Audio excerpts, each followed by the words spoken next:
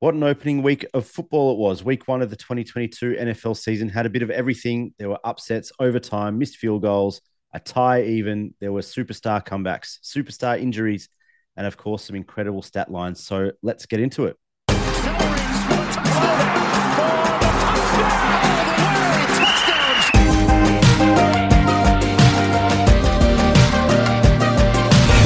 Welcome back to the Punt Return podcast for week two of the NFL season. I'm your host, Nick Splitter. As always, joined by Ryan Lepore. Leper, how are you going this week? Really well, mate. Great to have the football back, and it was, incredible week one, as it always usually is. You've hit the nail on the head there, mate, with those key points you've already raised. Incredible week with upsets galore. We saw some big injuries. We saw some amazing plays, and even a tie, as you said. So just an incredible early slate on early Monday morning our time. I know there was a lot of back and forth text between us in the early hours of Monday morning as well, because there was a lot going on. But unreal to have the football back, and we'll try and decipher some of it and get some thoughts over to you guys. And as always, and Nick, I'm sure we'll touch on is, we'd love to hear from you guys and what your thoughts were on opening week as well. So please reach out via social media. Tweet us is probably the easiest way to get a hold of us. But we'd love to hear your thoughts as well. Yeah, very well said. We are on Twitter, we're on Instagram, we're on Facebook, we're on TikTok, although TikTok. I don't really know what we're doing with TikTok. So come and slam us, whatever you like. But we'll get to some of the talking points, I guess, from the opening week in a minute. But mate, what stood out for you in the opening week? I think, like you said already, I mean, we saw some incredible upsets. There's none more so than probably the Steelers Bengals game, which had absolutely everything, and of course the dreadful part of that being the key injuries again to some superstar players. We saw obviously Dak Prescott, Elijah Mitchell, but none bigger probably than TJ Watt, the reigning defensive player of the year, who's going to make it's a huge loss for the Steelers, and how good he was, especially that incredible interception where he just went up to block it and just dragged it down with that brute strength. And very similar injury to his brother had, of course, a couple of years ago with that pec. So touch wood, he's avoided surgery, but it's a huge loss for the Steelers, who look great again on defense and one in the most miraculous way, which we're no stranger to seeing those incredible finishes in the NFL, but it seemed to be, everywhere you looked on Red Zone early Monday morning, there was just things happening everywhere. So I think that was the biggest thing. But probably the one we're going to kick off is with the Bills and how incredible they looked in that opening game. It was a pretty lackluster opening match of the season, I suppose, with the Rams really not firing a shot after halftime. I think we were all squared at the half, but the Bills blew them away in the second half, and the Rams had no answers. And Matthew Stafford was a bit of a turnover machine.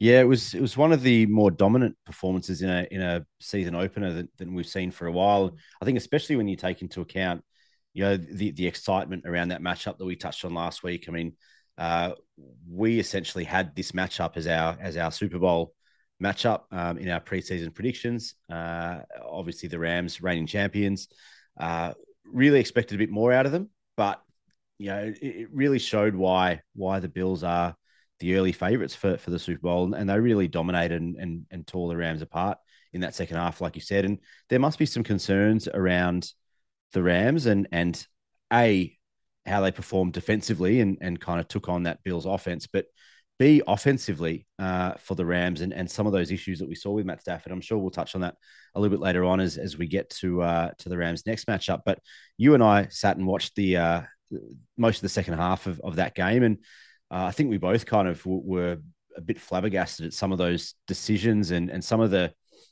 I don't know football IQ is probably too strong, but Matt Stafford didn't look like Matt Stafford that we saw last season, did he? No, absolutely not. And we know there was a little bit of an elbow concern, I suppose, coming into the season, but all the Rams players and himself, had said that he was probably in the best shape he'd been since he'd been at the club, I suppose, and certainly better than he was this time last year in terms of health wise. So yeah, it was interesting to see how poor he actually performed, especially in that second half. Cooper Kupp, without him, who knows where the Rams would have been? I mean, other than him, there was no one else making catches for the Rams. Allen Robinson was barely targeted. Of course, Cam Akers had the three carries to Oh, many people's disbelief. don't, And don't of get me course, started on Cam Akers. yeah, there was plenty of chatter over lunch while we were watching, and Daryl Henderson obviously got the start as the number one back, but Cam Akers barely featured in the offense, didn't really even get on the ground. Yeah, like you said, the defense didn't look quite as good. It was okay early, obviously created a few turnovers, but they were more probably to do with the Bills' offense rather than the Rams' defense making good plays.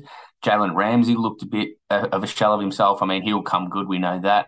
But Aaron Donald, once he was kind of taken out of the game, there was no one else, as an edge rusher, and you could see how good Von Miller was on the other side of the ball. So it was a huge loss for the Rams to not have his experience and his absolute athleticism on that defensive line. So yeah, other than Aaron Donald, and once they kind of kept him in check, there wasn't really anyone coming after Josh Allen, which was a bit of a concern for the LA Rams. But thankfully, they get to bounce back this week, hopefully for the Rams' sakes, and plenty of punters against the Falcons. No Super Bowl team has started 0-2 since 1999, so they're ready to bounce back, and they've got a good opponent to go, kind of get themselves in check and hopefully get square the ledger and get back to 1-1.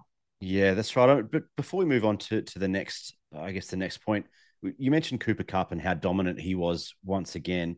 Are they too reliant on Cooper Kupp? I know we saw last year, especially through the playoffs, that while he'd had an incredible season up to that point already, I think what he was able to do in the playoffs when they started spreading the ball around, Odell Beckham Jr. got more involved in that offense. Cam Akers obviously came back from injury for the playoffs, and they weren't as reliant on Cooper Kupp and his output and putting up those monster numbers because they were able to spread the ball a bit around a bit more and made, I guess, the offense a bit more versatile and flexible. And it just seemed like, I think we all thought with Allen Robinson coming in that he was going to be a step up in that offense.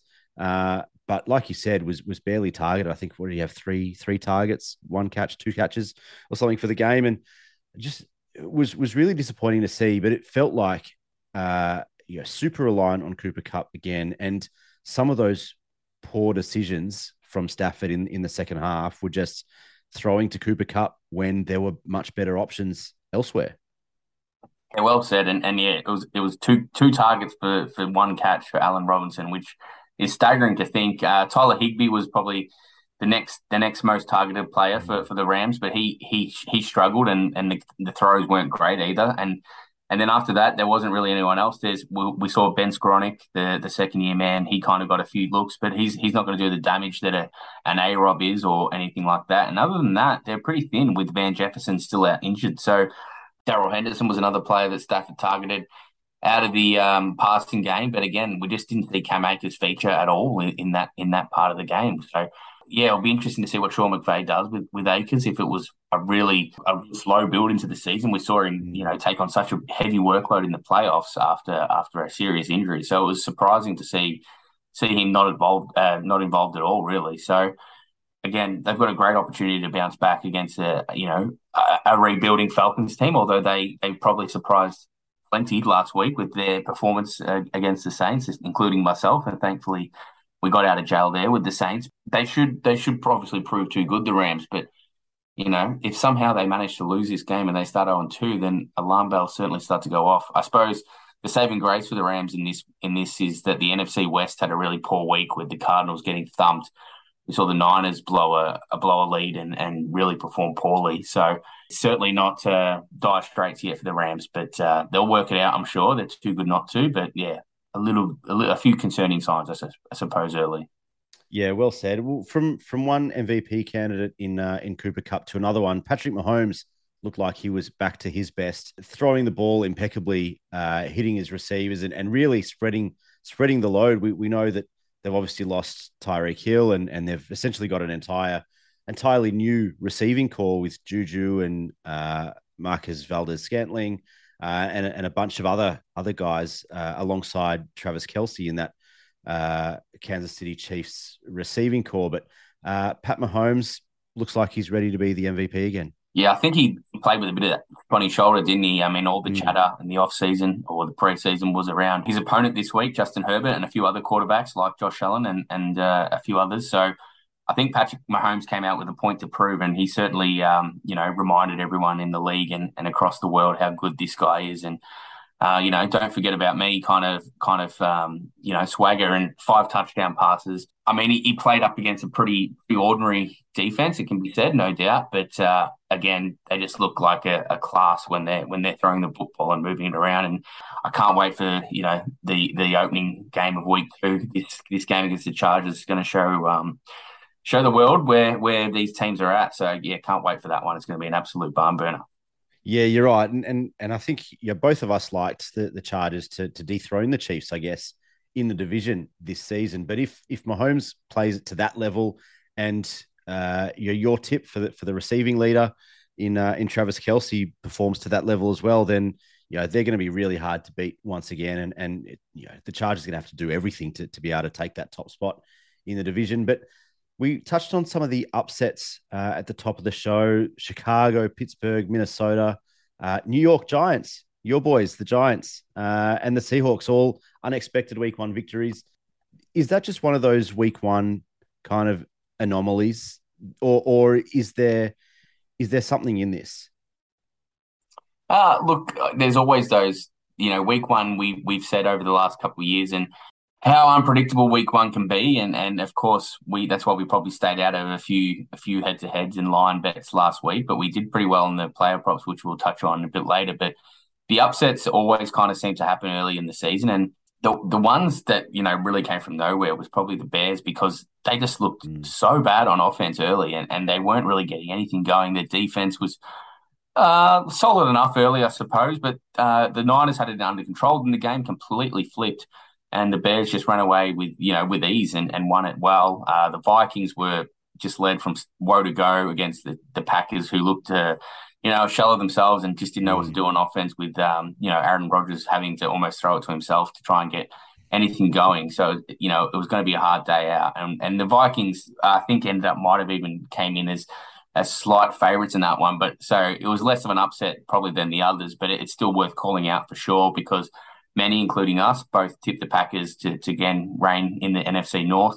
The Pittsburgh Steelers, we know how good they can be on defense, but the way they just picked apart Joe Burrow was obviously a surprise. And, they held on in remarkable circumstances with a blocked field goal, a blocked extra point, I should say, right at the end of regulation. And then, of course, the Giants, Brian Daboll effect coming into full effect already early with that, going for 2 and being ballsy and letting their playmakers actually do things, and it was exciting to watch the Giants on Monday morning. And then, of course, the Seahawks, which I don't think many people at all saw coming. I mean, the Broncos were really poor. They were probably their own worst enemy, with a couple of fumbles on the goal line. But the Seahawks, yeah, they did what they needed to do. They were really well. They played beautifully, and of course they used their 12th man to their advantage. But that was a really big shock, that one.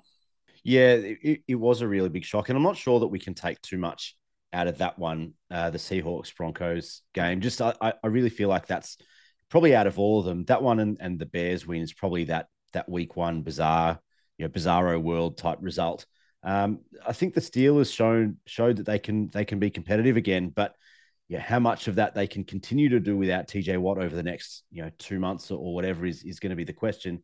The Vikings, I think, is probably the one that we can really take something from. I know that this was an understrength Green Bay Packers. We know that Alan Lazard was out and he's slated to be their new number 1 receiver, whatever that means in Green Bay. But I don't know. I felt like the Vikings, they were more unpredictable. That they took care of the ball. They've got a bunch of talent, and I think that they kind of showed what they can do. We know, like we said, is an understrength Packers team, and it's going to be really interesting to see what the Vikings do over the next couple of weeks. But I think out of all of them, they're probably the team that'll take the most confidence from that, I guess, upset win. But the Giants, and you've been a bit bullish on the Giants so far through the preseason, and we've got a bit of a head-to-head on how their season will progress. But what did you take out of the Giants? And it goes to show. I mean, Brian Daboll that you mentioned is a huge in. We both mentioned that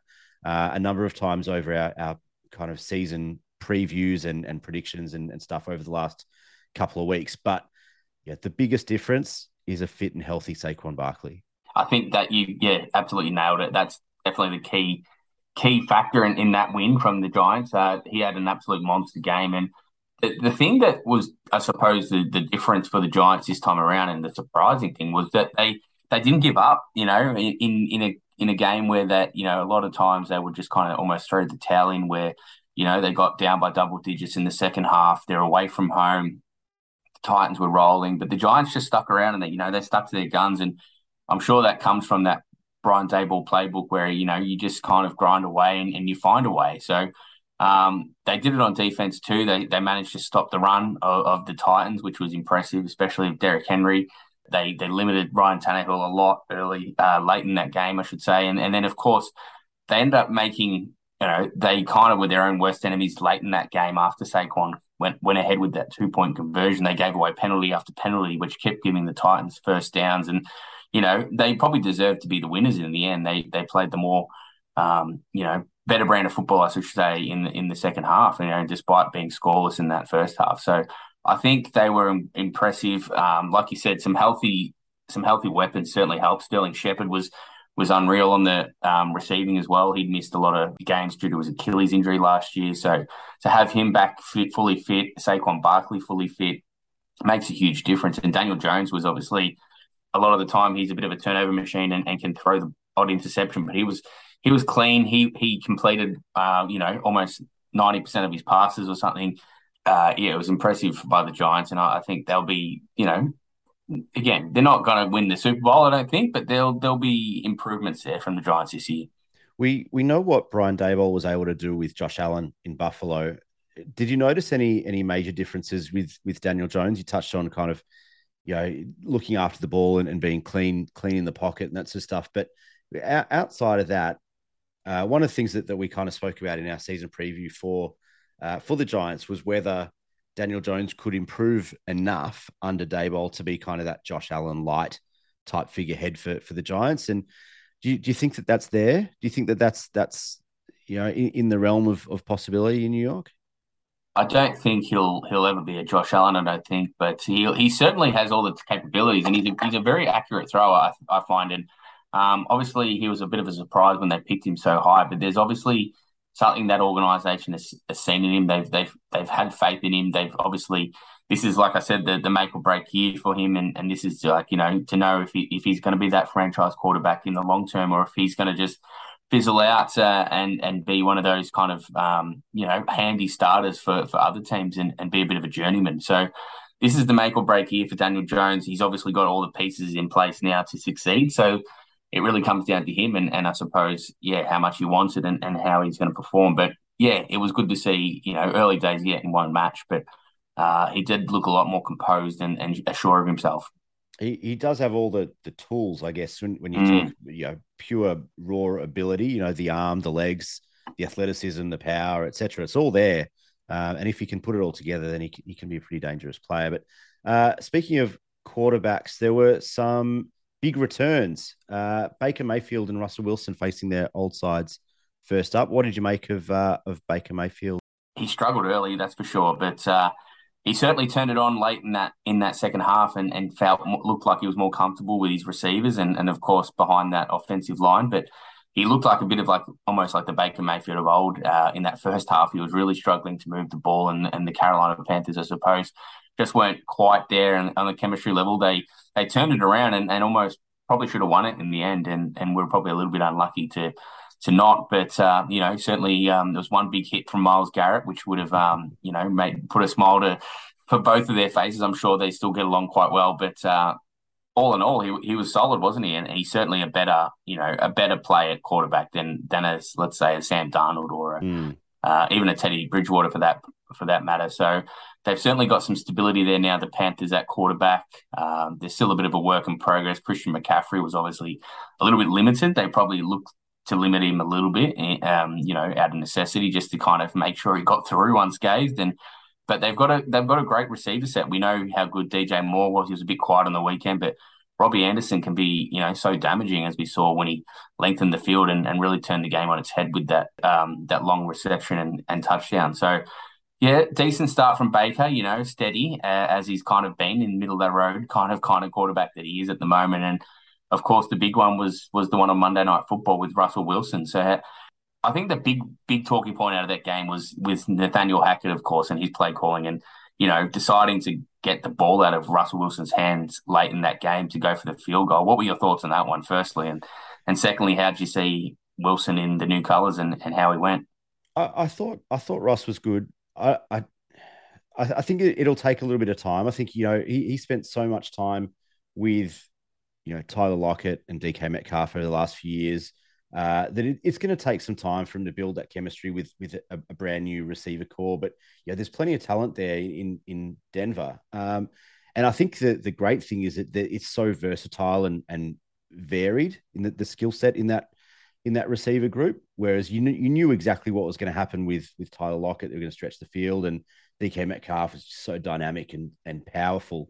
But that entire group in Denver is so varied and flexible, and they can do a lot of things with that. Plus, Melvin Gordon and Williams on the ground and that sort of stuff. I think that they can do some damage. But I mean, it's one of those things. You would have loved to see Russell Wilson just take the ball and lead Denver to a win there. It would have just been such a good story. The narrative would have been great, but just wasn't to be first up. Yeah, which won't hurt them overly. I mean, it will in terms of the wins and losses, which is the key thing, isn't it, for the Broncos in such a talented division of the AFC West. You need to be winning games against teams like the Seahawks, don't you? When every game counts, especially in that division. So yeah, it was a bit of blow for the Broncos. We're looking to make the playoffs for the first time since 2015. So that was a big hit to take, but. No doubt they'll be improved, and we both think they'll bounce back pretty strongly at home this week against the Texans. But we'll touch on that later. But it kind of leads us into the injuries that we touched on earlier. There's some big names, obviously, that went down in week one, including, as we touched on already, Dak Prescott, Elijah Mitchell, TJ Watt, Chris Godwin, who only just came back, and Derek Barnett, just to name a few. So yeah, I suppose we see this week in, week out, or year in, year out, I should say, and how many injuries, the NFL players do get. And I mean, Dak Prescott is the biggest one, I suppose, in terms of the future of that team and going forward. It's a big layoff with a broken thumb and such an innocuous incident late in the game when the game was done. So a bit of blow for the Cowboys, who now have to turn to Cooper Rush for the next few weeks, and they've got a pretty tough slate, obviously getting quite hard this week with the reigning AFC champions at the Bengals, and then, of course, a couple of divisional matchups. So, yeah, it's going to be an interesting little time in Dallas, but I'm sure you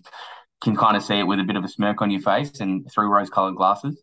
Absolutely. I mean, it's one of those things. I mean, you never like to see players get injured, and I actually really like Dak Prescott as a person.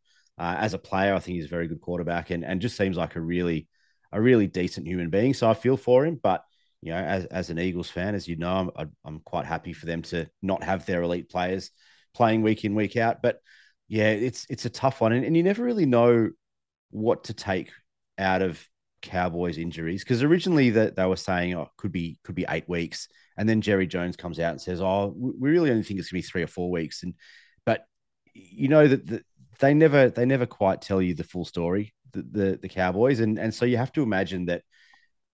On average, you're probably looking at 6 weeks, I reckon, for Prescott in this instance. And it could be, for their sake, I hope it's not as bad as the original prognosis. But it's really hard to tell how long he's actually going to be out for. But I think the other big one from the week, obviously you touched on TJ Watt already and how important he is to the Steelers defense. But Elijah Mitchell, and we'll talk about it a little bit later on when we talk about the Niners, but they just cannot get any luck with running backs and injuries in San Francisco. And if you get drafted as a running back to San Francisco, you'd be shitting yourself, because that there's a serious injury right around the corner.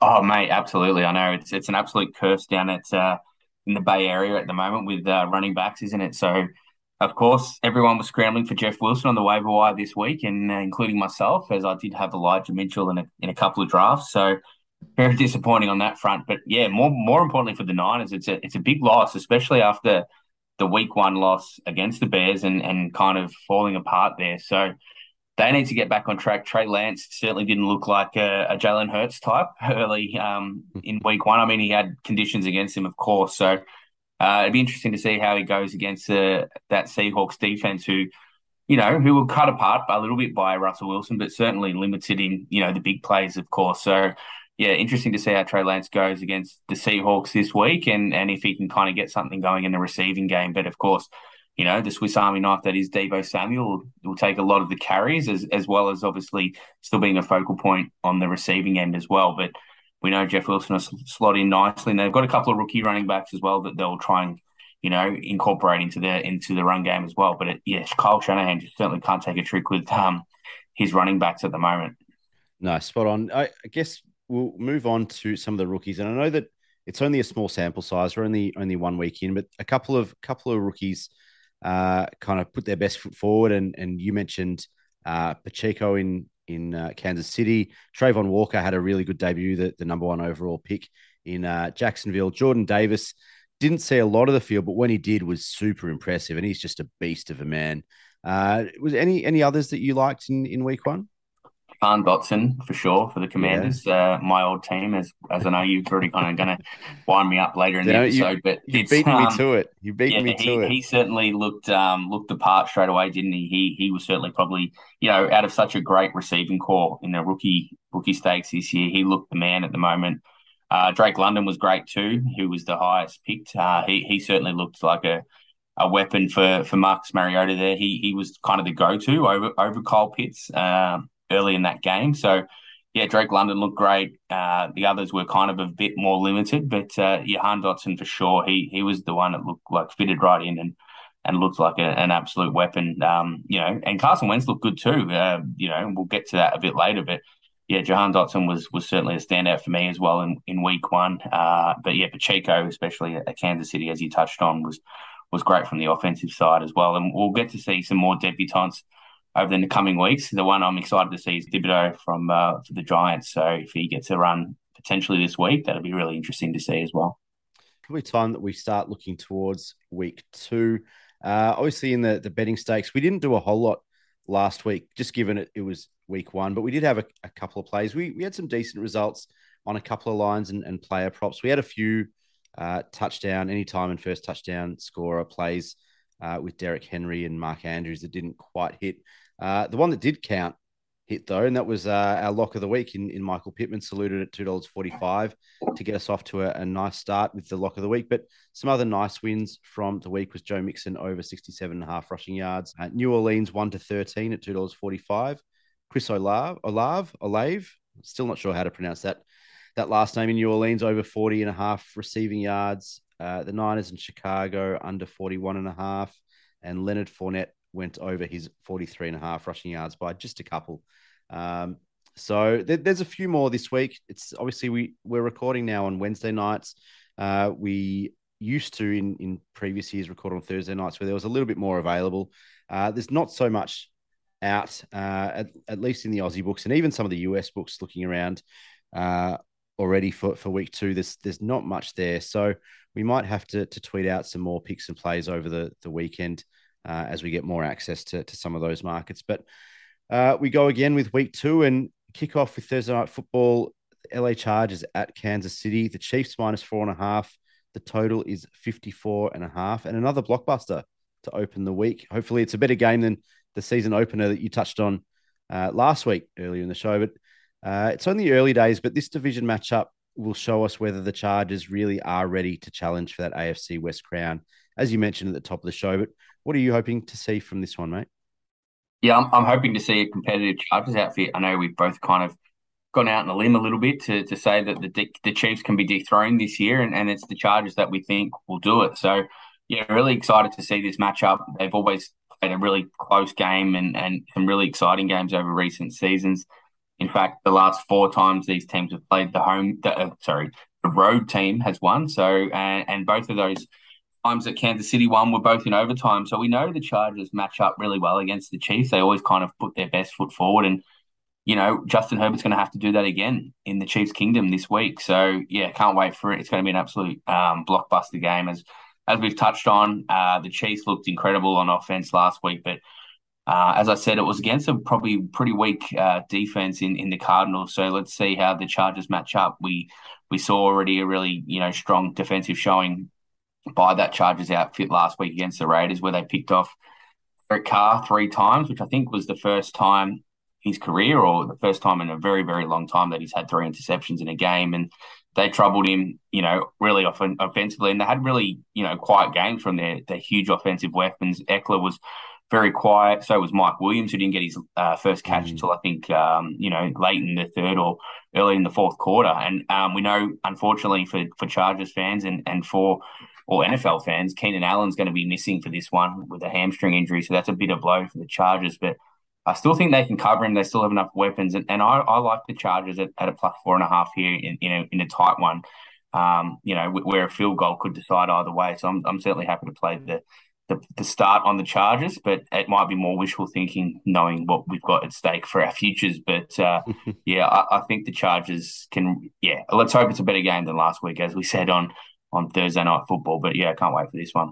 Yeah, I think you're right. I mean, I don't mind the 4.5 point start, but I think my play here is just Chiefs to win and Travis Kelce anytime touchdown. I think the one thing that concerns me is that connection that Carr and Adams had against the Chargers defense last week, and we know what output they were able to put together. And given the form that Mahomes and Kelce and the rest of that receiving core is in already following week one, I think that must be a little bit of a concern for the Chargers, and I guess just one to watch. But I think Kelce anytime touchdown in this one is probably my play of the game. Is there anything that you like in this one?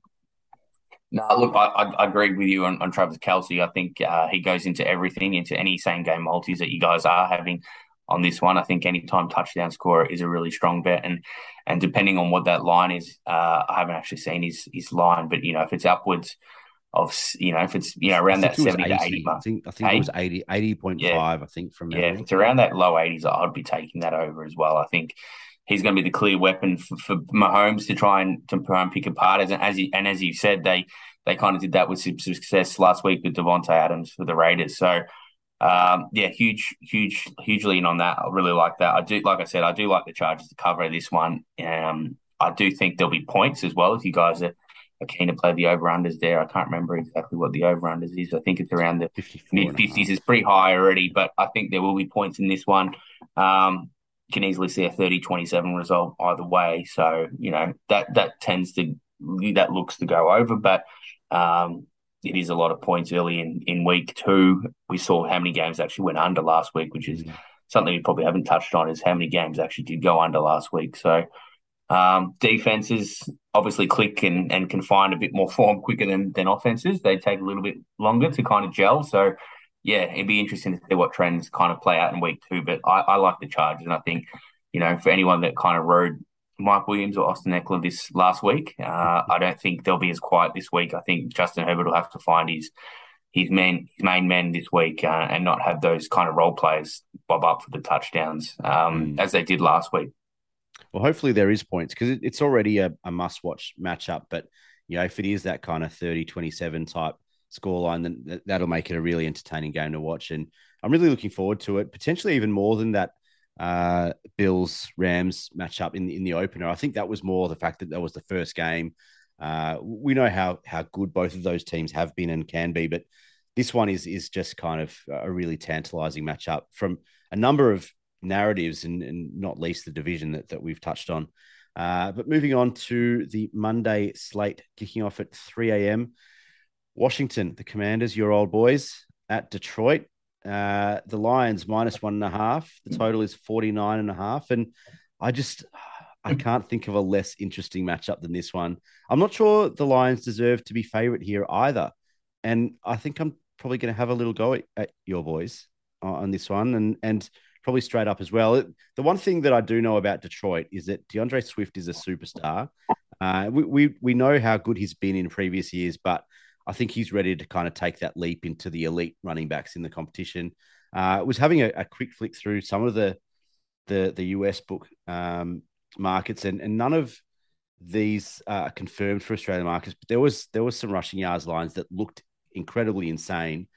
So we'll have to see what happens when the markets come out officially. But I'm looking at DeAndre Swift against this Washington defense that allowed James Robinson and Travis Etienne combined 110 yards and a touchdown last week. But what did you make of Carson Wentz last week for your boys?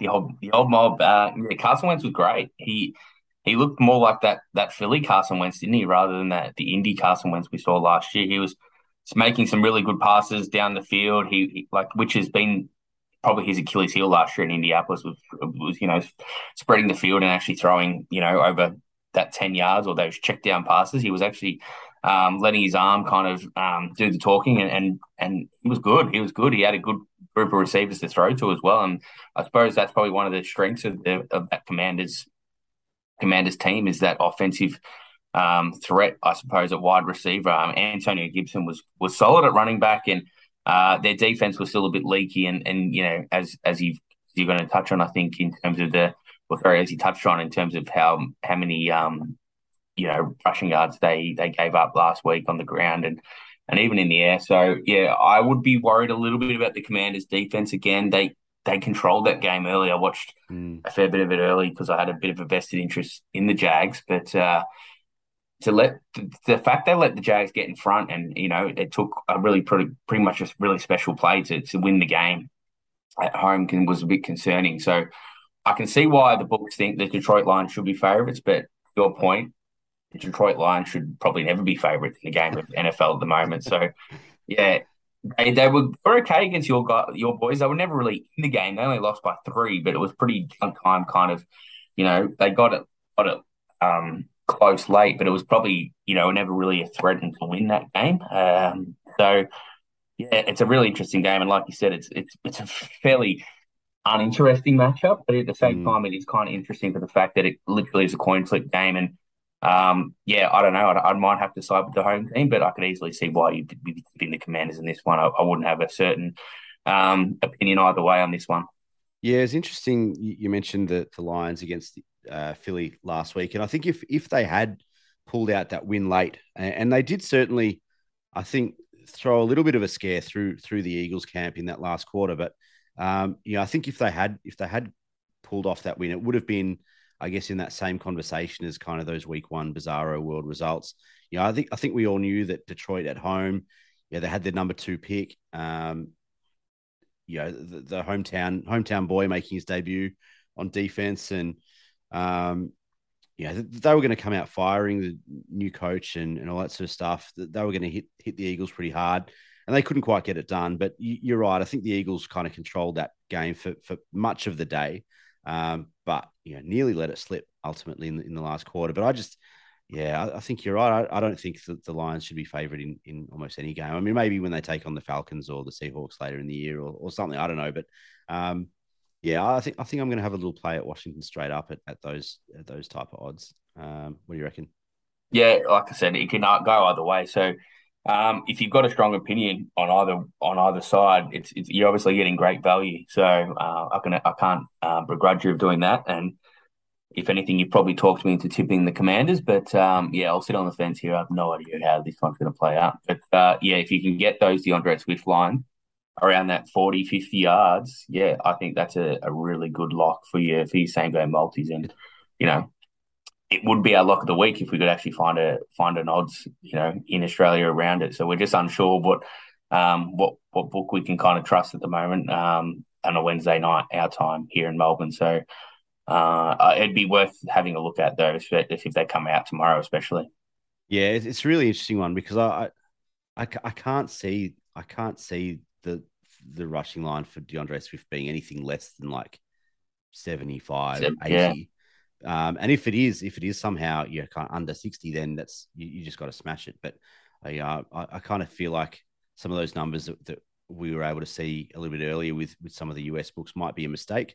And so it's going to be interesting to see what happens when the Aussie markets open in the next kind of 24, 48 hours for those games. The New York Jets at Cleveland, the Browns -5.5. The total is 40.5. What have you got for us? Not much, mate. I think it's a pretty pretty ordinary matchup, and we saw the Browns, fall in a bit of a heat last week against the Panthers. They certainly didn't look their, great on the with Jacoby Brissett under center. They were carried by their run game, which was to be expected. But they did the job. They got the win, and that's all they could do. It was their first win in an opener since like 20 or Mm. 2004 or something ridiculous. They hadn't won an opening week, so great for the Browns fans that they're off the mark, and they should really be 2-0 after this week. You'd think they should take care of the Jets, but yeah, don't have too much insight onto this one, mate. Do you? No, not really. There is no team that can fall in a heap quite like the Cleveland Yeah. Browns. And I guess the only surprising thing is that they actually won the game. Because historically, I think that when they do that, they lose. And yeah, you're right. They should take advantage of this matchup, but nah, I can't do anything here. There's just nothing here in terms of value or interest or anything in this one. So we'll move on. Tampa Bay at New Orleans. The Saints plus 2.5. The total is 44.5. And another huge game in the context of this division, like we touched on with the opener for this week. The Saints have won 7 of their last 8 against the Buccaneers. And we spoke a couple of weeks ago at the Saints being a potential challenger to the Bucs in the NFC South off the back of that defense, which I might have gone a little bit early in saying could be the best defense in the NFL. But did that poor defensive showing against the Falcons last week have any impact on your opinion of where the Saints are at? No, I still think they're a playoff team in the NFC. Like you said, this is going to be huge in the context of the season. If they can knock off the Buccaneers again, they could be serious threats for the division crown. So I certainly haven't changed my opinion on the Saints. I think they'll be strong, and the concerning sign for the rest of the league is how good Michael Thomas looked early, Mm. in week one. So if he can get back to the Michael Thomas of a couple of seasons ago, yeah, they're going to have a fun season, the Saints. And Jameis was good last week. He was, he did his best work late in that game and was really really good with his ball throwing and didn't make any mistakes. And the defense did its thing late in the game as well. Just us, and we saw some incredible plays by Jarvis Landry, especially that late catch which set up the game winning field goal. So I can't be, it was a pretty slow start by the Saints, but I certainly haven't changed my opinion on them. I think I've still got them in the NFC wildcard race. And yeah, Tom Brady looking to break his duck against the Saints. He's never beaten, or as a Tampa Bay Buccaneer, he's never beaten the Saints. He's lost all 4 games he's played against them. So I don't think he's ever lost 5 games in a row to the same team. So he's due, and they look good. The Bucs, didn't they, against the Cowboys, who didn't put much of a fight against them on Sunday Night Football, but a few concerns on that offensive line for the Bucs, but their defense looked extraordinary. So it's going to be a battle of defenses, I think, in this one. And yeah, maybe that line looks a little bit high in the mid 40s, or it's probably about right, actually, isn't it? That 44.5, because we know both of these teams can put up points, but we know how good both defenses are. So yeah, really interesting game. Must watch. Probably the must watch game of the early slate on Monday morning. Yeah, I agree. I think you're right. I still think that the Saints are going to put it together defensively. I think that they're like you said, still a playoff team, and I do think that they rebound this week. It is a big game, and we know that the New Orleans Saints are a big game team. I guess the one concern is the fitness of Alvin Kamara. I think there's some question marks and some concern about whether he plays or misses this week. Without him, it's going to be very, very difficult. I know they've got Mark Ingram waiting in the wings. He barely touched the ball in week one, but he's an able backup, but he's certainly not Alvin Kamara. And without him, it's going to be very difficult to get one over this Bucs team. So keep an eye on his fitness before you play anything in this one. But if there was one market I liked here, it's probably that Bucs 1-13 market at 255. I think it's probably a little bit overs, and there could be some value there. I think they probably do break that duck that you mentioned. I think they're probably slightly better at the moment. And like you said, it's pretty rare that Brady loses 5 in a row to a team. So yeah, I think that they break that duck. I do think the Saints play better, but a lot of it's going to come down to the health and fitness of their superstar. Carolina at the New York Giants. The Giants -2.5. The total is 42.5, and a matchup between two of the biggest comeback kids in Saquon Barkley and Christian McCaffrey. What do you make of this one? Yeah, Saquon was a beast, as we've already touched on earlier in the episode, and McCaffrey was less so. He did get the score sheet, which was music to the ears of fantasy owners finally to see Christian McCaffrey in the end zone again. And like I said, he was pretty limited. He only had the 10 carries, but I think if Carolina are going to be a successful team this year, they probably need to rely on that run game a little bit more and feed the guys like Foreman and Chuba Hubbard behind Christian McCaffrey and don't rely as much on Baker Mayfield. He put up almost 30 attempts against the Browns, which I don't think is a recipe for success for the Panthers. Like I said, I think Danny Dimes was excellent last week. The Giants were great. Saquon led that team. It was good to see Sterling Shepard play that larger role. Kadarius Toney wasn't even targeted on the in the receiving game. He actually had a couple of carries himself. But yeah, if they can get him more involved, we saw flashes of brilliance from him last year. So yeah, I think the Giants are going to win this one, and I think they'll get off to a 2-0 start and give me a really nice leg up in our head to head, mate. Yeah, it's an interesting one because like I said, I know you're a bit more bullish on the Giants than I am, but I do still feel like that Giants win last week was potentially one of those week one aberrations, and I feel like this could be a real classic letdown spot for the Giants. I know that the Giants have let down their fans so many times over the last few years, and I feel like this is one of those spots that they're now expected to win. They weren't expected to win last week. They got that week one victory, and they're favourites this week. I feel like it's potentially one of those letdown spots for the Giants. So if I had to choose anything, I'm probably having to play at the Panthers line. I also might have a little play at the Panthers straight up. I just think that there's maybe a bit of an overreaction on this Giants victory from last week. But if you're right, then that does give you a big boost in that head to head that we've touched on, and we'll keep coming back to that, I'm sure, a couple of times over the course of the season. But we'll have to work out what the prize is and what the actual terms of the bet are. Well, I think we know we've got a head to head, but we haven't quite worked out the details. So we'll try and sort that out the next week or two. Have you got any plays in this one? No, no official plays, I would say. But if anything, I'd be taking that -2.5. I think that the Giants will cover that field goal start and yeah, be 2-0, like I said. So we've got a kind of a head to head in this one as well. I'm going the Panthers at the plus, and you are Giants at the minus. New England at Pittsburgh, the Steelers +1.5. The total is 40.5. Anything you like in this one? An interesting matchup. It's obviously two storied franchises of the AFC that have met in many a championship games and many a huge games in the regular season. It'll be the first time Mike Tomlin and Bill Belichick have faced each other without TB12 and Ben Roethlisberger. So it's going to be a different look for these two coaches head to head. Two of the best in the league. So it's going to be an interesting one. As we mentioned a couple of times now, TJ Watt is going to be a huge blow for the Steelers defense, but they're still loaded.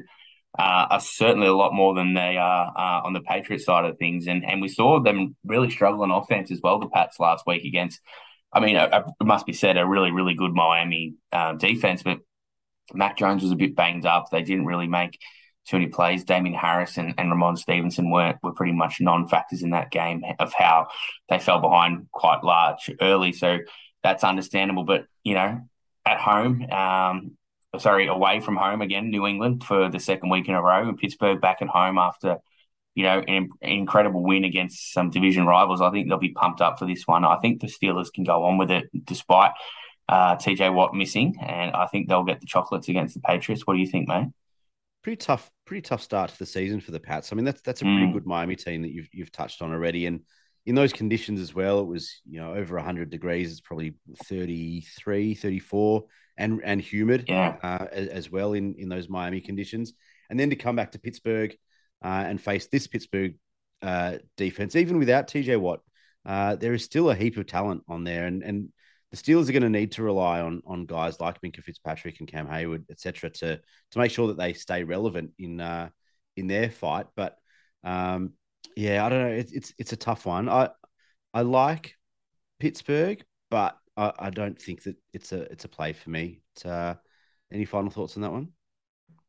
No, I think I'll make that an official play for me. I like the Steelers, especially at the start. And plus 1.5. I'm happy to take that. I think they're and straight up as well. But I think the Steelers can win that for sure. So I'm not really sure why the Patriots are favourite, especially off week one and what we saw there. But Steelers at home for me, Probably, definitely.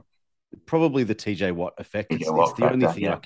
the only thing I can think of, because everywhere else, I think the Steelers have the goods on this Pats team. So it is an interesting one, and you could be right. And yeah, I kind of agree with you. I just can't do it myself. But yeah, I like it.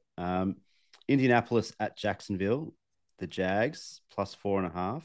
The total is 46.5. And I really can't believe that this line is only 4.5. I think, we've spoken in the past about overreactions and, how quickly markets can move and change based off a result. I think, especially early in the season, I think this one is an overreaction to what was a poor Indianapolis Colts performance against the Texans. But, we spoke about this last week. Those games with those two teams are always tough. And we see some weird shit in those games. Like, it just seems to happen every year. Something weird happens, or there's a weird result. There's a weird moment or event, or something happens in those games. And so, it wasn't really much of a surprise, even though, I think anyone who was following my Twitter throughout that game that saw me tweet a number of times, "What the fuck are you doing, Indianapolis?" They made some weird decisions, but I think it's just one of those games. And we touched on some of the rookies and Trayvon Walker, that number one draft pick for the Jags, had a pick and a sack. And I think that, we've already seen that there's plenty of improvement in Jacksonville, but I really do think that despite that performance last week, the Colts are just simply a much better franchise. And I think this could be one of my best bets of the week to get on Indianapolis. I think they're going to bounce back big time. We saw Jonathan Taylor already humming. It looks like Matt Ryan and Michael Pittman have already forged a bit of that relationship through the air. And yeah, I like the Colts by more than a touchdown here. So I'm going to play that Colts line. What about you? I love your confidence. I can't share it, unfortunately. I just with the Colts and how these teams match up as well. They're one of the teams that they struggle against, like the Texans. They kind of have a really poor record against them. The Jags have covered the last 5 games against the Colts, and the home team has won the last 9 games between these two teams, which certainly doesn't trend in the Colts' favour for either of those stats. But like you said, the Colts are a far better team, better franchise at the moment, and they should be covering that line. It seems like a low line for where the teams are supposed projected to be this year and where they were last year. But yeah, that week 18 match is still burned in my memory last year of the Colts collapsing against the Jags. And like I said, the Jags are just one of those teams that kind of troubled the Colts as has the Texans in recent seasons. But if you can just erase those first 3 quarters of last week, the Colts are winning this game by over a touchdown for sure. I agree with that, Nick. They were pretty good in that second half. In that last quarter, I should say, against the Texans. They went 17 unanswered points in pretty quick time, but then just couldn't make it happen in overtime. But yeah, they should bounce back if they're anything, if they're AFC South favourites like you've got them as, and what they are in the books, they should be winning this game and winning it by over that margin. So unfortunately, I can't jump on with you, and we'll discuss it later if we can make it a lock of the week or not. But I won't be sharing the same confidence with you. But I wish you all the best, and I'll be secretly maybe hoping for a Jags win. Very nice. Miami at Baltimore. The Ravens are -3.5 favorites. The total is 44.5. And I really like the look of Miami last week.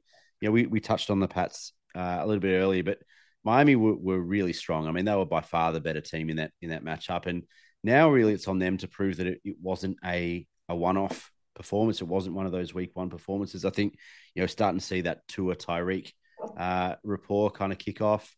But these are really important games because I think these two are probably likely to be fighting for those wildcard spots in the AFC come the end of the season. And these results early in the season can have such an important and big bearing on those final seedings and placings at the end of the year. But no play for me in this one. It is a really intriguing matchup. Anything from you? I reckon it's an absolute cracker matchup and one I'll be kind of glued to as well. And to be honest, no, we don't want to overreact in week one, but if I could change my wildcard picks in the AFC, I would be including the Dolphins in my picks now. I think they're a legitimate playoff contender. Just seeing the weapons and how that kind of offense came together last week, and Tua looked good, and that defense is still really, really good as we saw in the back half of last year. So I think they're a really sneaky team, that potentially might not challenge the Bills for that AFC East that crown, but I think they're a certain wildcard team. And I know I had Raiders as probably my seventh and final pick in the wildcard spots, but if I could do my picks again, I'd be changing those Raiders out for the Dolphins. Again, it could be a very early overreaction, but I think the Dolphins can upset the Ravens in this one. I wasn't completely enamored with what the Ravens did last week. Lamar Jackson finally got going later in that matchup after a really sluggish start. But,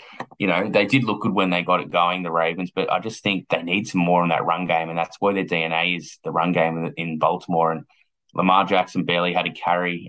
There was barely any runs from he did look good in the pocket, though. He did look more like a quarterback, didn't he, than a running back. But I just think the Dolphins are building something, and I think the momentum they're going to take in from last season, 7 of the last 8 or whatever they won, and they came into Baltimore last year and beat them in a Week 10 matchup that kind of stunned the Ravens, where they were flying and the Dolphins were really struggling, and that's what was the catalyst for the Dolphins' run, and that's when their defense really clicked into gear, and I think they can pull off a similar result here in this one. So 3.5-point favourites.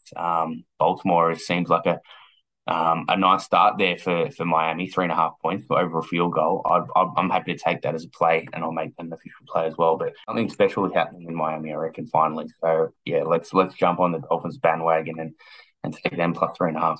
Yeah, I really like it. I remember saying last week during our season predictions piece that I was tossing up that kind of final wildcard spot between Miami and Baltimore. And I did go Baltimore, but like you, I'm kind of wishing that I'd gone Miami. And there might be a little play, checking at some of the futures markets in a couple of weeks when we go and look back at some of these lines and some of the plays that we have spoken about over the last few weeks. But I really like Miami here. I can't play.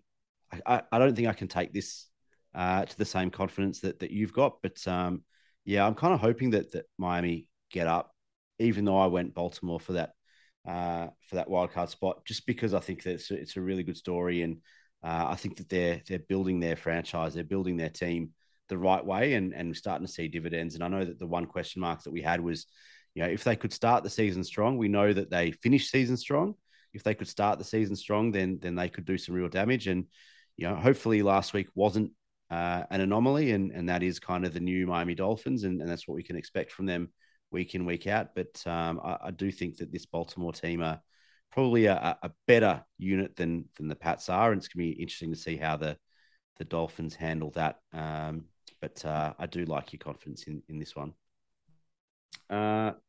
We move to the 6 a.m. slots on Monday, Australian Eastern.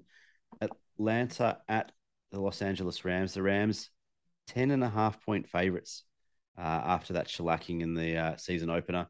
The total is 47.5. What do you think about this one? My initial thoughts are, even that is a high line, I'd be taking the Rams. I think at that. I think they can bounce back pretty strongly on this one, especially with the second home game in a row. And like I said, not too many Super Bowl teams or reigning Super Bowl champion teams start the season 0-2. So I think they'll bounce back in a big way, and there's not too much more to add than we've already touched on earlier in the episode. So Rams to bounce back and get their season back on track.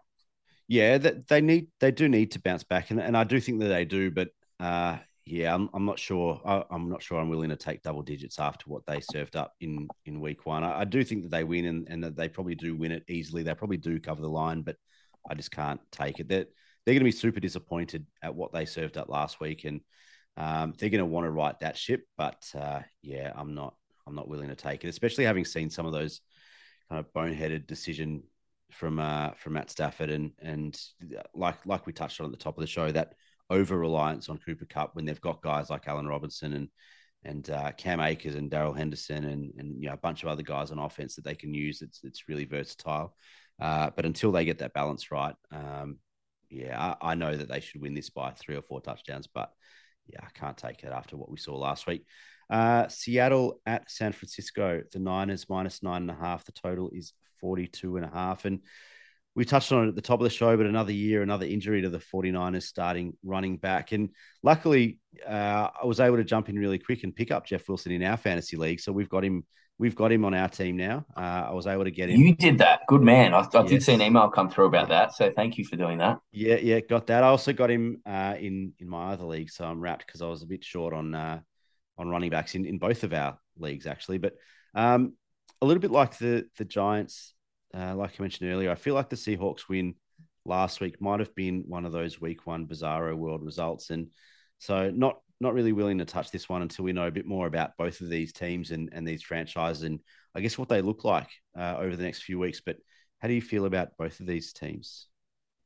Yeah, similar to what we just touched on with the Rams, I think the Niners should come out and win comfortably, but there's no way you could probably take that confidence or that high line or double digit line against the Seahawks who knocked off the Broncos, and especially what we saw from Trey Lance and that Niners offense. So I won't be touching this game at all. I think the Niners should bounce back, but yeah, super interested to see how they perform without Elijah Mitchell and how they utilize Deebo Samuel, but more importantly, how Trey Lance responds after that pretty ordinary week one showing. So I'll be watching and certainly no plays from me, but I might have a look at the props as they come out, like you said, over the next 24, 48 hours, and we might tweet something out over the weekend or on Friday or so time once we have a clearer idea of some player props. But yeah, no play for me on this one in a head-to-head sense, but the Niners should be bouncing back. And we know that the Seahawks are still quite limited, but they did the job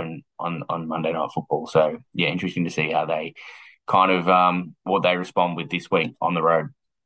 Intrigued to see what type of tragic injury falls Jeff Wilson this week. Probably break his back rolling out of bed or something. Something's likely to happen there in San Francisco.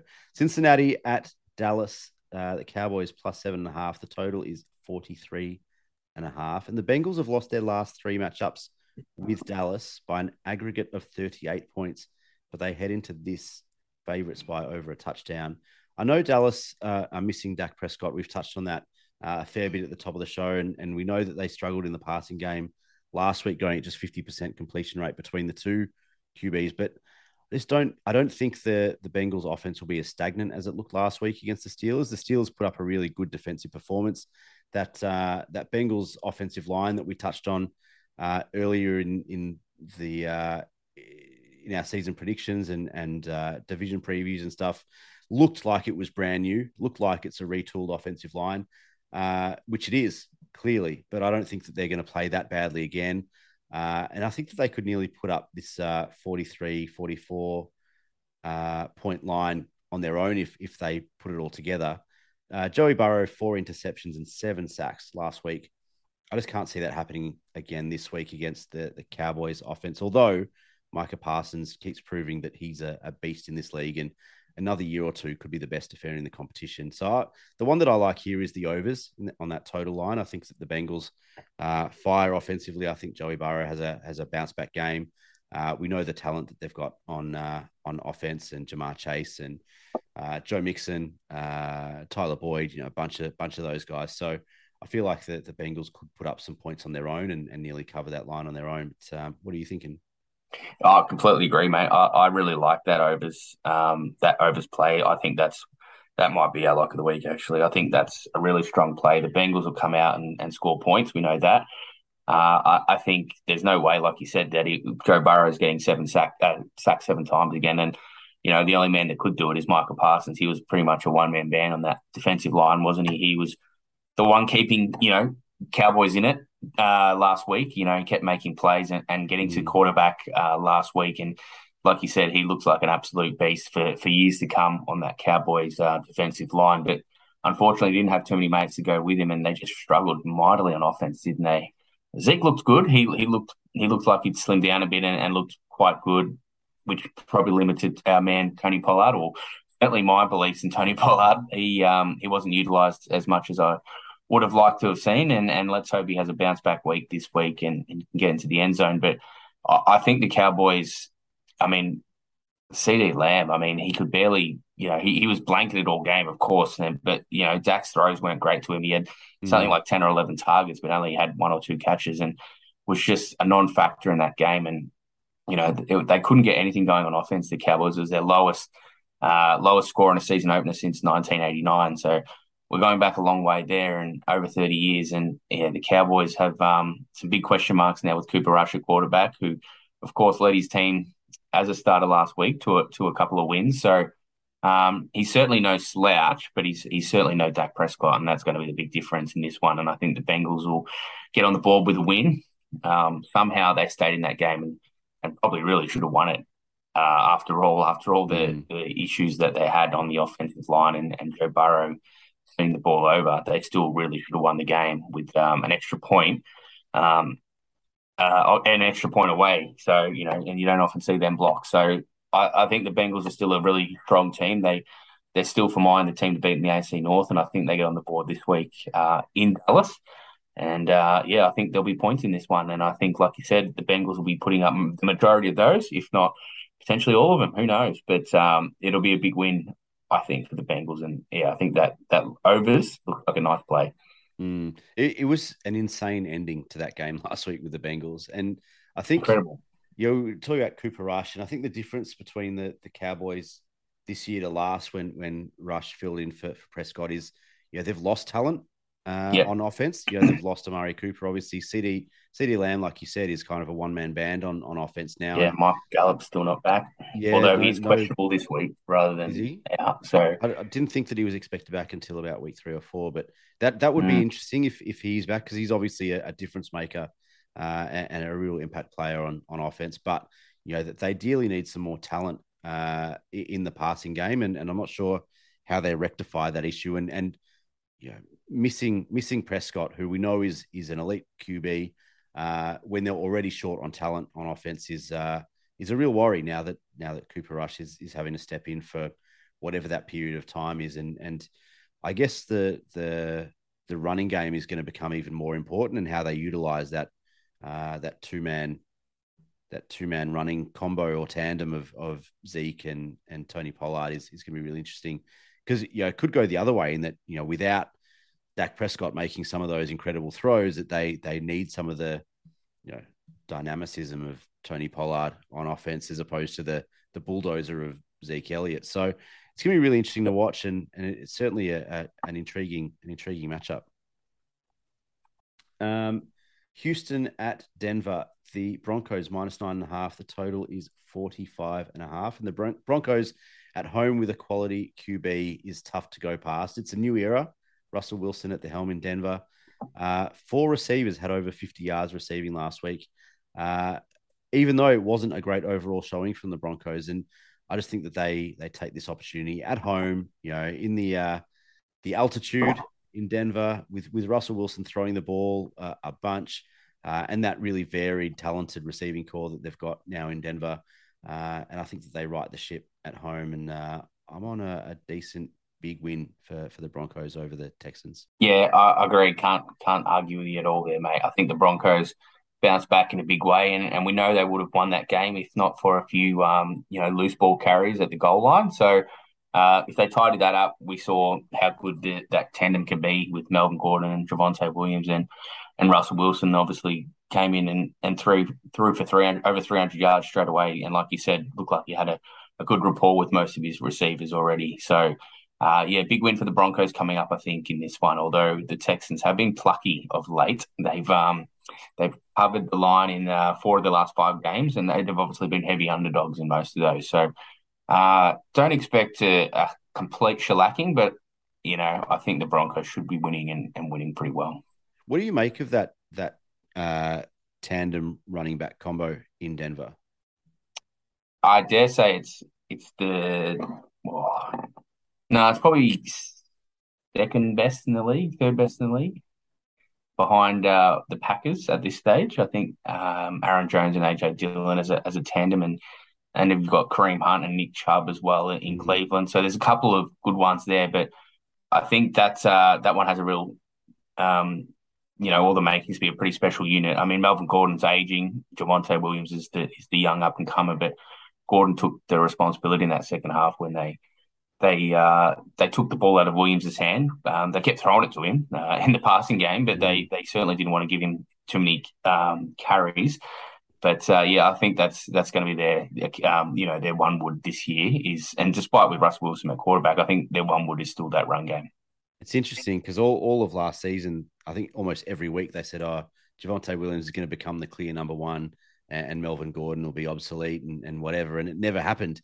They kind of went real 50-50, and it looks like they're kind of starting this season that way as well. And so it's gonna be interesting to see if they do go with the young buck a little bit later on in the season, or if they continue to run that tandem play, which is really impressive, like you said. But I'm a bit miffed that you didn't mention Boston Scott and Kenneth Gainwell in those tandem running backs behind. We can get to that. We haven't got to the Eagles game yet, mate.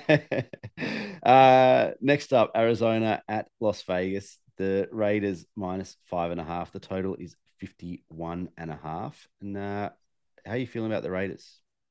Yeah, it's a really interesting game, this one. I'm a bit perplexed as why the line is such a high one in favour of the Raiders. I don't think.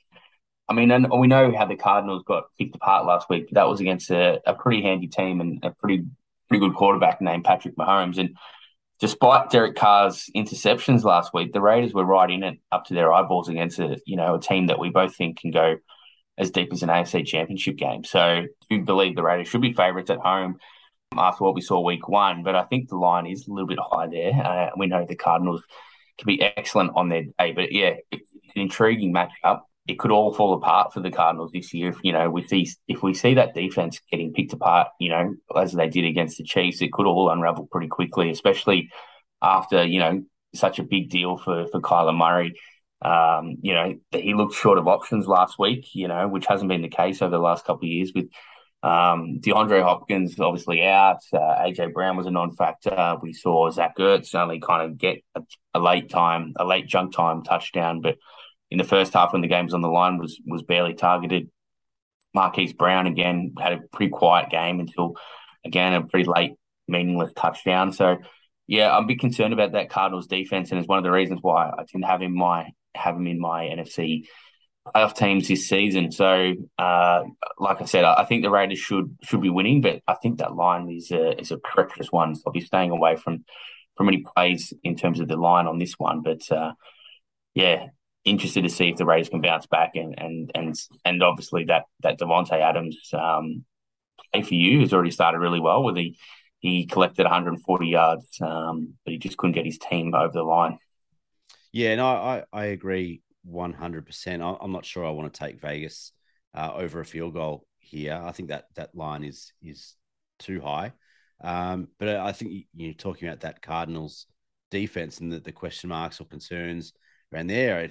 One of the big changes was Chandler Jones going to Las Vegas, and we know how important he was in Arizona last season, and all of a sudden you take that presence out of that defense, and it's a massive hole to fill, and I'm not sure that they've quite worked that out in Arizona yet. He's obviously a massive in for the Raiders, but like you, I'm not sure I can take this line for Las Vegas.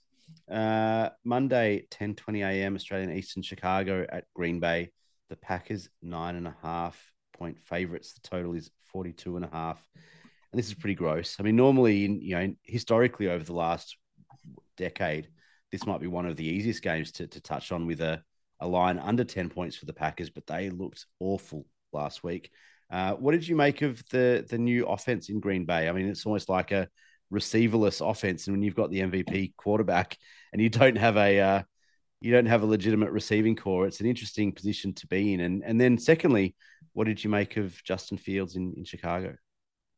Yeah, it's a really good point you make, and I know it's not panic stations yet in Green Bay, especially after what we saw.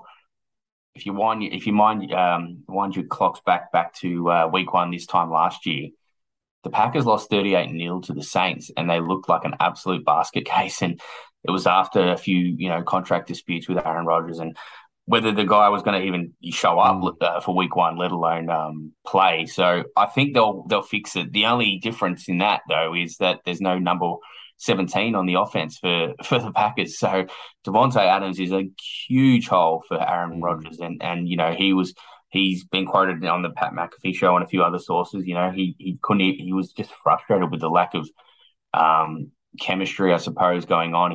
There was guys that have dropped open balls, open touchdowns, and the Christian Watson a couple of times wasn't even looking the same way when the ball was getting thrown to him. So that you can see there's an obvious disconnect between these young receivers and of course the quarterback. But Alan Lazard will make a big, well, I shouldn't say make a big difference, because I was saying to you during the week, he's probably one of the worst wide receiver number ones in the league. I mean, Alan Lazard was no more than a bit player, in the last couple of years under Devontae Adams, and now he's got to carry that offense, and it's a big offense to fill because you've got number 12 throwing you the ball. So AJ Dillon obviously was good in the passing game last year. They need to find a way to get Aaron Jones more involved.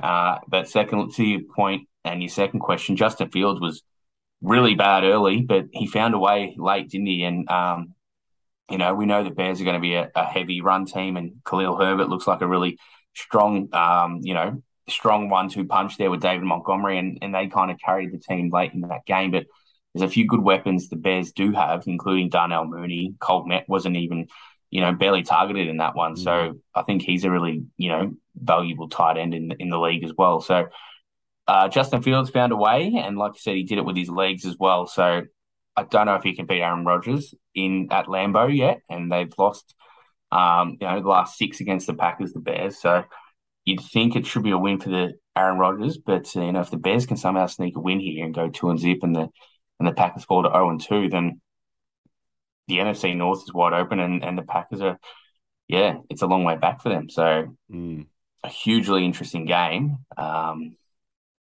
Just not sure the way it's going to go. I think the Packers should win. I just can't have any confidence in how the game's going to play out, though. Yeah, spot on. And I think both Aaron Rodgers and Darnell Mooney would probably be wishing that Darnell Mooney was in Green Bay at the moment. But no, you're right. I think you're spot on there. And there's no confidence in the Packers at that type of line. And so no play there for me either. Tuesday, 9:15 a.m. Australian Eastern, Tennessee at Buffalo. The Bills -9.5. The total is 49.5. And I think on form, what we saw in week 1, Buffalo should shit this in. But what do you think? They certainly showed why they're the early season Super Bowl favorites with that demolition of the reigning champs. Yeah, I don't see any flaws in their game, do you? Like that was a pretty impeccable performance against the Rams. The one question, though, is burning on my lips is why the hell is there a doubleheader that overlaps on a Monday night for them in the States? Is that going to be a weekly thing, or what's the go here? Don't know. They're both being televised. Are we able to watch both of these, or what? It confused me a bit too. So yeah, it's a weird setup. They're an hour apart, and we'll be tuning in for the late. By the time your team kicks off at 10:30, Tennessee and Buffalo should be coming to the first half closure. So yeah, it'd be good to watch both games at once. But let's hope they're both televised. But yeah, the Bills were incredible week 1. They've had an extended break since that opening game to come into this one. They're back at home against a team that were the number 1 seeds in the AFC last year and beat them. The Titans certainly won't hold any fears going into Buffalo, but there's no way you could pick Tennessee to win after what we saw in week 1. And I don't think you'd have any right to tip against Buffalo at home all season, and even let alone on the road. So I think the Buffalo Bills should get it done. But if they can win, by 3 or 4 touchdowns and really just flex their muscles, then look out. I mean, you don't win a Super Bowl in week 2, but there certainly doesn't seem to be too many holes in that team at the moment. And Tennessee, they found a way to lose last week from almost the unlosable position, and again, a missed field goal will come back and potentially bite them on the arse. And when it comes down to who wins that division, so that was pretty gut wrenching to see. Are only head to head of the season in the division titles. And after your team choked and got a draw, my team had a chance to snatch a win and they couldn't do it. So I'm sure you had a little smile to yourself there. But the Bills are incredible, and I think they'll win in this one. And they're certainly the Super Bowl favorites for a reason. Yeah, it's incredible to see how they've built this roster over the last few years. They're so balanced, but they are so talented. Like it's balanced talent. It's like across every line. They've got elite talent, elite players, and difference makers and impact guys. So yeah, it's really impressive and yeah, quite clearly the team to beat so far. You're right. I mean, they should be winning this by probably 2 or 3 touchdowns, given what they did last week. But yeah, it is a tough one knowing the history between the two teams and what Tennessee's been able to do to Buffalo, in the last year or two. But yeah, no play for me. But you're going to have to tune in for that one, surely. Yeah, definitely. And like I said, it's going to be, as long as it's telecast, mate, I'll be watching, that's for sure. Split screen, split Yeah. screen. Tuesday, 10:30 a.m. Like you were talking about, Minnesota at Philadelphia. The Eagles -1.5. The total is 51.5. Why don't you kick us off for the final game of the week? Yeah, it's the later starting game of the doubleheader, as we touched on. But yeah, I'm really interested and can't wait for this match just because of how both teams won in week one. And we know how wide open the NFC is, especially with the Rams' loss in week one. The NFC certainly is wide open. And, if the Vikings or the Eagles can go 2-0, it gives them a really good leg up in their respective divisions and in the whole conference. So it's a must win, well, not a must win game, but it's going to be a really interesting viewing to see how it goes with those two teams that won in week one. Kevin O'Connell seemed to unlock that offense with a few different plays, and it's just so nice to see the Vikings, kind of utilize that and not have Mike Zimmer on the sideline. Justin Jefferson was epic, as we know, in that first half. He broke a franchise record in that first half with 158 yards himself in just one half of football. He ended up with 184, as we know. And the Eagles just explosive, but it was more the ground game. And as we touched on just before about the dynamic running backs, you've got a three-headed monster. You've got you've got Kenneth Gainwell, Boston Scott, and of course Miles Sanders, who all scored touchdowns rushing the football last week, and so did Jalen Hurts. So 4 rushing touchdowns with 4 different players. We saw a pick six as well to go along with that for the Eagles, and AJ Brown. Wow, I mean, Devontae Smith didn't even have a catch, but AJ Brown certainly made up for that. In his first game of Eagles colours, 10 catches, 155 yards, which was an equal career high. So no better way to start the season for AJ Brown. And I think it was,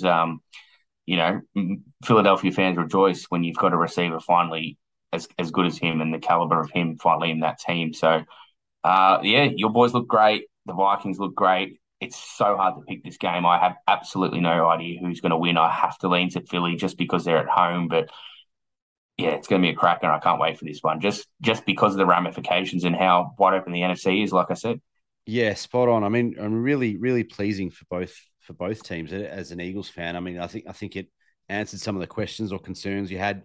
When you spend that type of collateral and assets in bringing in a guy like AJ Brown, and you don't have,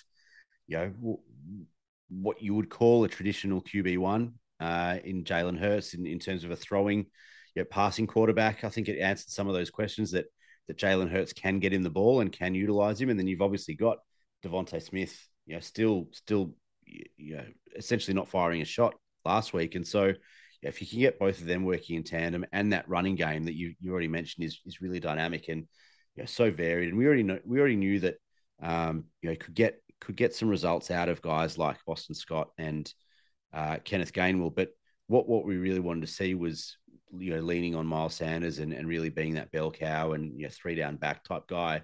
And we know that when he's given that role, that he's a really efficient runner. I think he averages something like 5.5 yards per carry when he's given that role. And it's just really impressive offensively, that performance. I think defensively, there's still a bit of work to do. And this is a really good test for the Eagles defense against a really dynamic offense. You've already mentioned those guys in Minnesota, and there's no better man to start with than Justin Jefferson, and one of the most incredibly talented players we've seen in the league in a very long time.